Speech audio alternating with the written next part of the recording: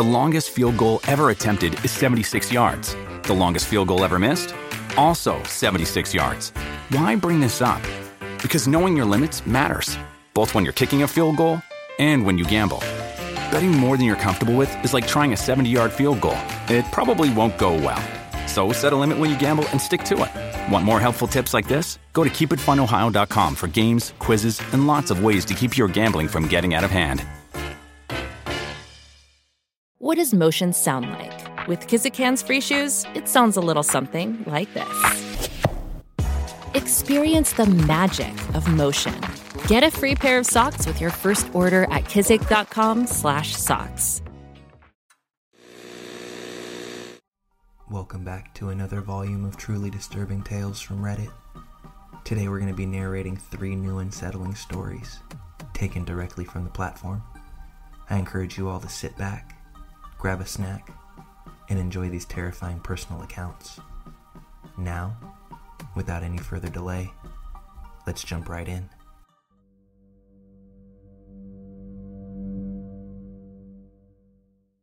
On June 3rd, 2016, there was a social media event that I attended. I was an Instagram influencer at the time, and the event was a golf tournament. I posted on social to ask followers to come, so when he showed up, it didn't surprise me. Sure, the tickets were $250 a pop, but for some reason, that didn't click with me. It was a drinking event as well, and he showed up at least tipsy, but having a good time. He was also an Instagram model, who I knew insofar as our profiles followed each other. He asked me out on a date after the tournament. I was a single mom, and because of the event, my parents were watching the kid until the next day, so I said sure. We went off on the date, went to a bar, grabbed some food. The guy was handsome, and mostly charming as heck. We had a beer, and then in his car he offered me some weed. I rarely smoke, but I decided what the heck. We hotboxed his ride, then went off to another bar. He was friendly with everyone and made me laugh quite a few times. Then off to the liquor store for more alcohol, and finally to his house. I was drunk and high, so it was easy to sleep with me. He had a bunk bed, and I remember him being on top, a very selfish lover, aggressive, and me being borderline scared. It was that inkling of fear that kept me from stopping him. He had driven, and my car was still at the golf tournament location, and I was too far away for me to afford an Uber to get back to my car. So the next morning, I went to the restroom, and afterwards I noticed a long pipe coming from the toilet after I had flushed. Once I finished in the bathroom, I asked him what the pipe was for, because I was generally confused and genuinely interested in what it was doing. That's when he became upset, told me that it was to water the weed that he and his roommate were growing. I didn't know, or maybe I was still just a little out of it from the night before, so much so that it didn't click. I apologized for asking, but I was a little put off by the fact that that response really wasn't warranted from the single question I asked. We went downstairs, and this is the first time that I had a chance to look at the walls and the decor of the house. Knives and weapons were used as decorations all over. I understand that people have different tastes, but this fact was a little unsettling for me as well. I waited for him to have breakfast and drive me back to my car, trying not to outwardly show any panic. In the car ride back, I knew that I needed an excuse that wouldn't hurt his feelings. I told him I had a blast, and I'm so bummed because I really liked him. But my child's father passed away when he was 1, which was true. And I can't have CPS take him away from me because I'm around someone growing weed. I told him that I personally didn't care about the weed, but also didn't want it to change. So unfortunately, this was where our story ended. I let him make out with me one last time as he dropped me off, although I was shaking as I drove off myself because of the general disconcerting vibes. The very next day, after he dropped me off, he met a girl that was 10 years our junior at a bar, pretty much an 18-year-old mini-me. He dated her for 3 weeks. She dumped him, and he stalked her like crazy. So much so that he was arrested a few times for his efforts. In September of that same year, he gets out of jail the last time, and heads to a bar. He meets a girl there, takes her home. He ends up murdering her, chopping her body up, cutting her heart out, and ultimately setting it on fire. While no one's sure of the details of what led to this encounter, he was soon scooped up by the authorities, and the little information that we have trickled out to the media, and our nightly news had a field day with it. Currently, he's serving life for his crimes. I still get flashbacks of our encounter, and while sometimes I'm forced to relive the details of this occasion, I'm glad that I paid attention to all the red flags and knew when to leave well enough alone. I thoroughly believe that that's why I'm still here to tell this story in the first place.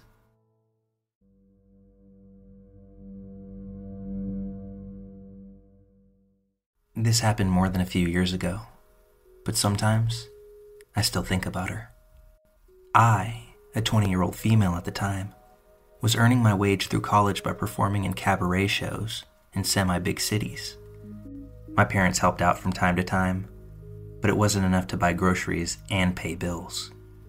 Also, I don't really have a filter in what I tell people, just in case you're wondering why I told the woman anything at all. I was on a bus, on my way to the train station, to then take the train a few towns over for one such cabaret show. I was listening to music on my phone and had my earplugs in. When the bus stopped at my station, there was a middle-aged woman, I'd say maybe in her mid-50s, immediately at the door outside to get in, and I felt her looking directly at me. It's okay, it happens. I have a clothing style that's unique enough to earn me looks from time to time. When the bus door opened, I got out, and the woman turned with me, tapping my shoulder. Let's call this woman Leslie, since she told me her name, but I forgot everything except that it started with an L. The following conversation isn't word for word, but it is paraphrased to the best of my abilities. Leslie: "Excuse me." Me: "Yeah?" As I take my earplugs out. Leslie: "I just wanted to say, you have such a unique style, and it really stands out. I love it. You look like you're really creative." She was seemingly really genuine with this, and I was pretty happy about the compliment. I didn't really think about the fact that Leslie was about to get onto the bus, but then didn't, as she was talking to me now. Me: "Oh, that's so sweet. Thank you. And yeah, I earn my wage doing this form of cabaret, so you're kind of right. It's unique." Leslie: "Oh, that's so interesting. I gotta keep an eye out for the posters here in town then." Me: "Yeah, I'm on stage here quite often. In a few months, I'll be at Club X. But tonight, I'm a few towns over at Club Y." Leslie: "Oh, sounds like you're about to have a great evening then." Me: "Yeah, I am. The people there are wonderful." Leslie: "Then I'm coming with you." Now, hold on. Wasn't she just on the way somewhere? This was also when I realized that she didn't get onto the bus that I got off of, and that this bus had already driven off at this point.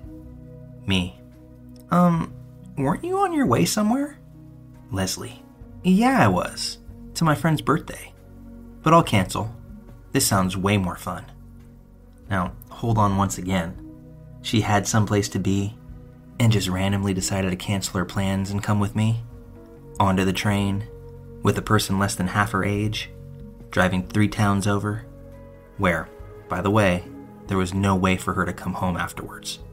I had a place to sleep there for the night, but she wouldn't. Me: "You won't be able to get back home afterwards. There's no train that late at night, and I'm only staying out there because I have a friend that lives there." Leslie's silent. She looked as if she started thinking, and I thought that she changed her mind for a split second. But then she smiled. Leslie: "It's fine. I have a son living there." I don't remember exactly what she said there anymore, but I know that it was something to that effect, and that I immediately thought she was lying. At this point, I was beyond weirded out, but still not quite freaking. I started walking off, since I had to get to the subway still. Leslie took this as a sign of me agreeing, and came right along. I remember her talking the whole way to the subway, and that she was walking pretty slowly. I didn't have to rush to the station.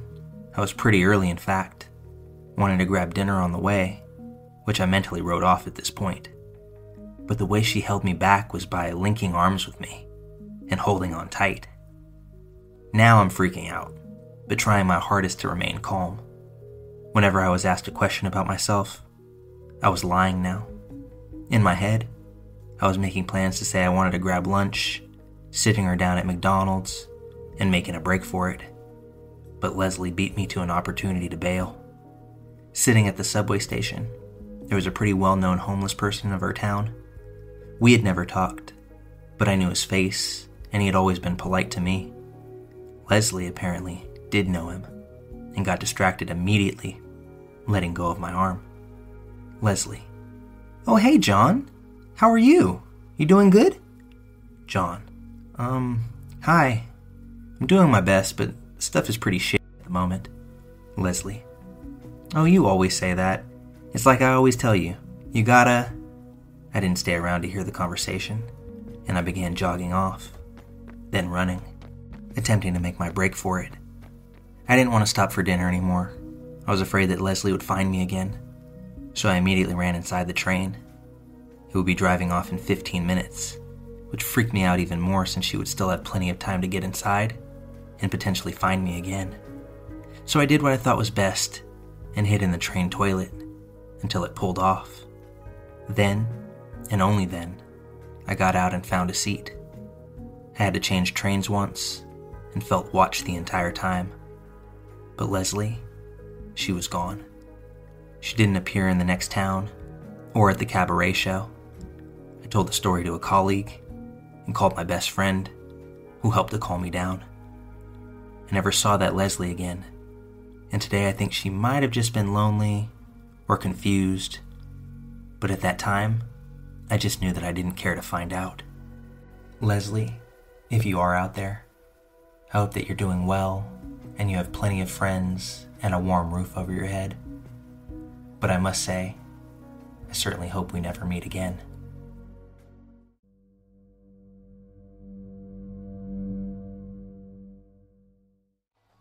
I want to share with you the story of why I'll never be able to look at my first tattoo the same way ever again. When I was 16 years old, my best friend and I made the dumb decision to get matching tattoos from an older man who was doing tattoos illegally out of his home. He was well known in the area within our age group for giving cheap tattoos to minors. He had recently gotten out of prison for giving minors tattoos and not practicing under state guidelines. Needless to say, I don't know what the we were thinking.